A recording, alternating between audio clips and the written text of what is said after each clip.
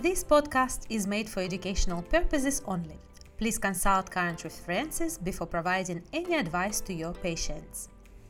There are two main types of IBD, inflammatory bowel disease: ulcerative colitis and Crohn's disease.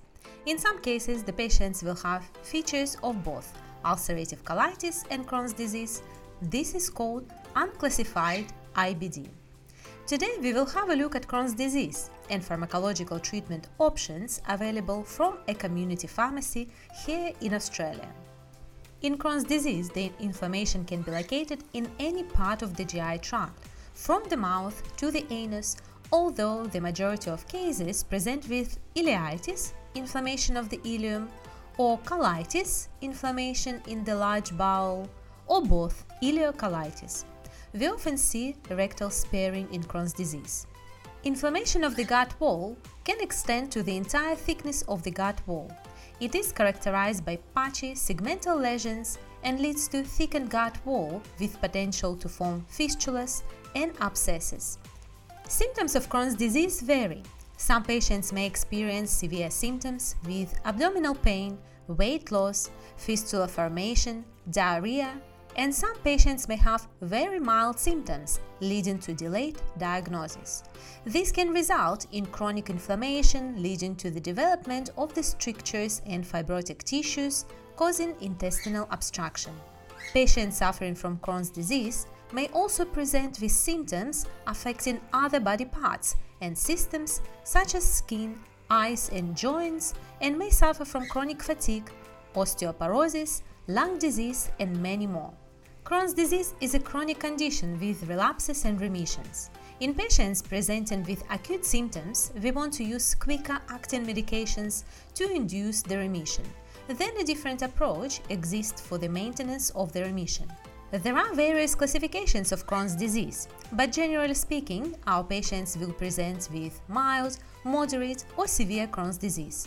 The severity of the condition and the location will guide the choice of the treatment. To induce remission in mild to moderate Crohn's disease, we use corticosteroids. This drug class should be used for induction of remission only and then ceased. Corticosteroids are not used for maintenance of the remission. In isolated rectal and rectosigmoidal Crohn's disease, rectal corticosteroid preparations can be used. For example, prednisolone, Predsol suppositories, and Predsol retention enema. Enema is normally administered at night time, and suppositories can be used twice a day until we see clinical improvement. Patients with ileal or ileocolonic disease will benefit from the use of budesonide modified release capsules.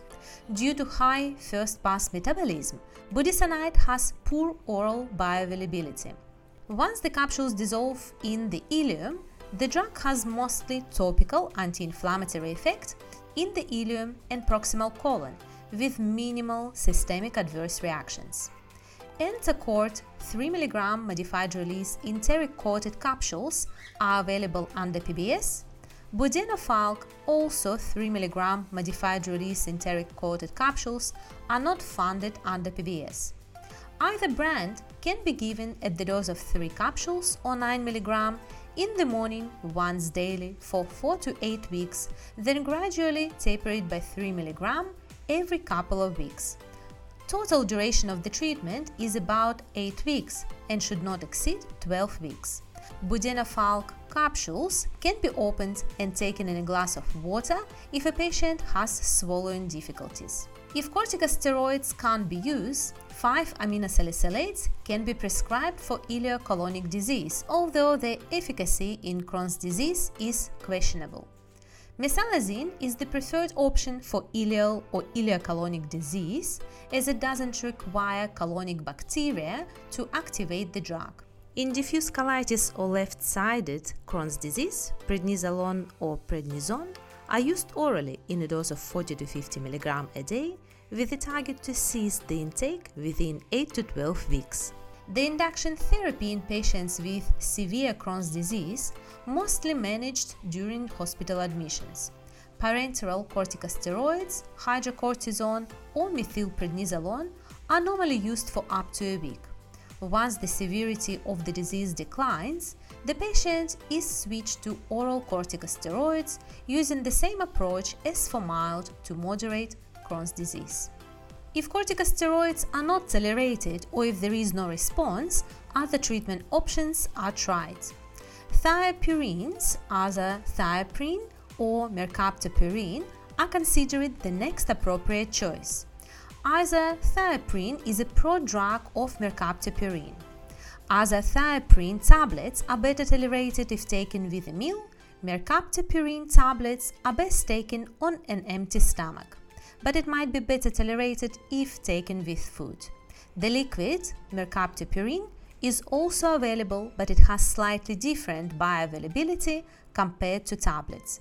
Patients would require close monitoring when switching the dosage forms. Dosing of both drugs is calculated based on the patient's weight. On average, an adult will be on around 50 mg a day of either thiopurine. There are a few precautions to consider when dispensing thiopurines. There were some reports of malignancy, lymphoma, and skin cancer associated with the intake of these medications. Gout treatment with allopurinol or febuxostat may significantly increase the concentration of thiopurines and therefore increase the possibility of severe thiopurine toxicity. The side effects include myelosuppression, leading to leukopenia, thrombocytopenia, and anemia, infections, GI upset and mouth ulcers, and hair loss. Hypersensitivity syndrome is less common but could be life-threatening. Just to remind you, thiopurines are metabolized into inactive metabolites with the help of an enzyme called thiopurine methyltransferase, TPMT. Patients with high activity of this enzyme will metabolize these medications too fast, and it may lead to the treatment failure. Allopurinol is sometimes added to increase the concentration of a thiopurine. Some patients may have negligible activity of this enzyme, meaning they will have very high levels of active metabolites. This may cause severe myelosuppression and increase the risk of other adverse effects. Those patients may benefit from using a different medication or get the dose of a thiopurine reduced to 1/10 of normal or even less. The activity of the TPMT enzyme can be measured by a pathology lab. Methotrexate can be another option and a preferred treatment choice in patients with Crohn's disease presenting with associated arthropathies. It may be administered as parenteral injection during the induction remission once a week, then continued as an oral dose in a range from 15 to 25 mg once a week. Make sure your patient takes folic acid supplement 5 to 10 mg a week, not on the same day as methotrexate.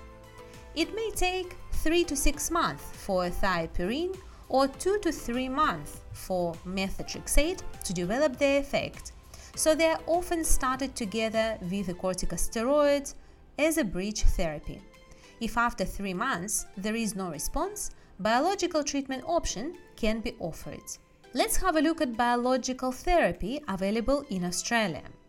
Tumor necrosis factor TNF alpha inhibitors inhibit the production of pro-inflammatory cytokine TNF. Be aware that this class is contraindicated in class 3 and 4 heart failure, active infection, tuberculosis, demyelinating conditions, and active lymphoma. Patients can access 2 representatives of this class under PBS, infliximab and adalimumab. Adalimumab, Humira, and biosimilars is given as a subcutaneous injection, and we do see it frequently in the community. It is normally started at a high dose based on weight and age for the first 2 weeks, then continued at a dose of 40 mg every 2 weeks if there is a clinical response.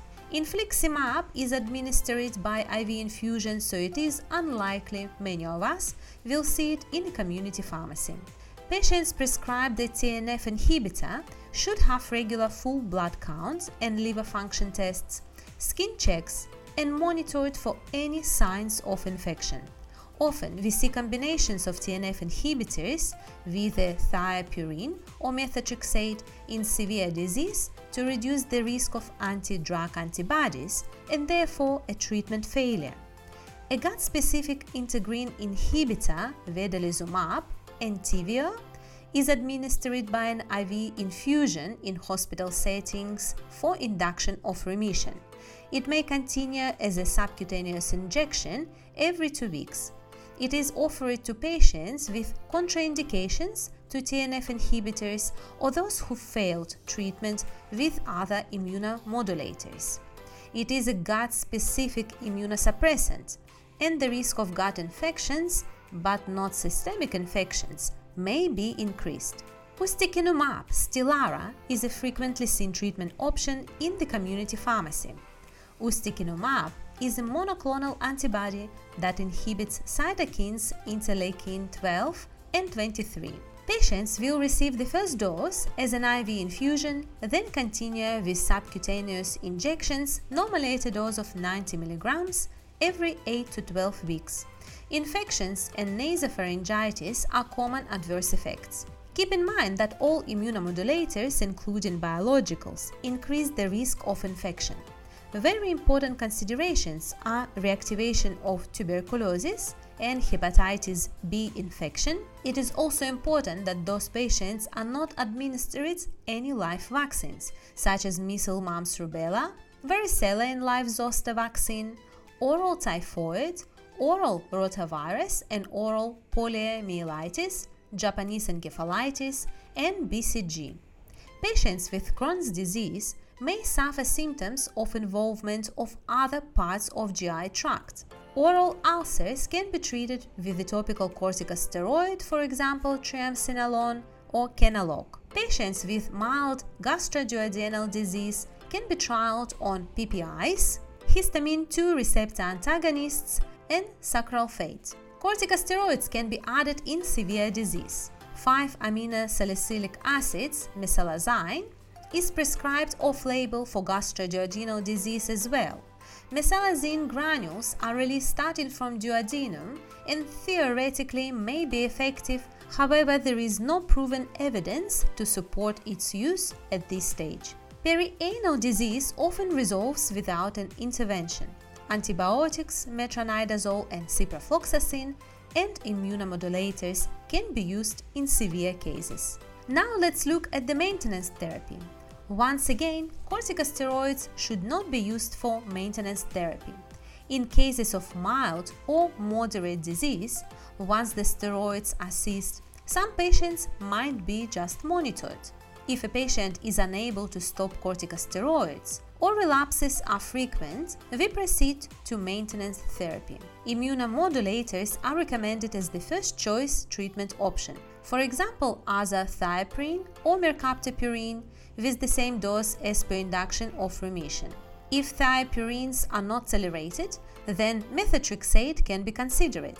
If all of those medications are not tolerated, not effective or unsuitable, then biologicals could be an option. In severe disease, we normally continue with the same immunomodulator, including biological therapy, that helped to achieve the remission.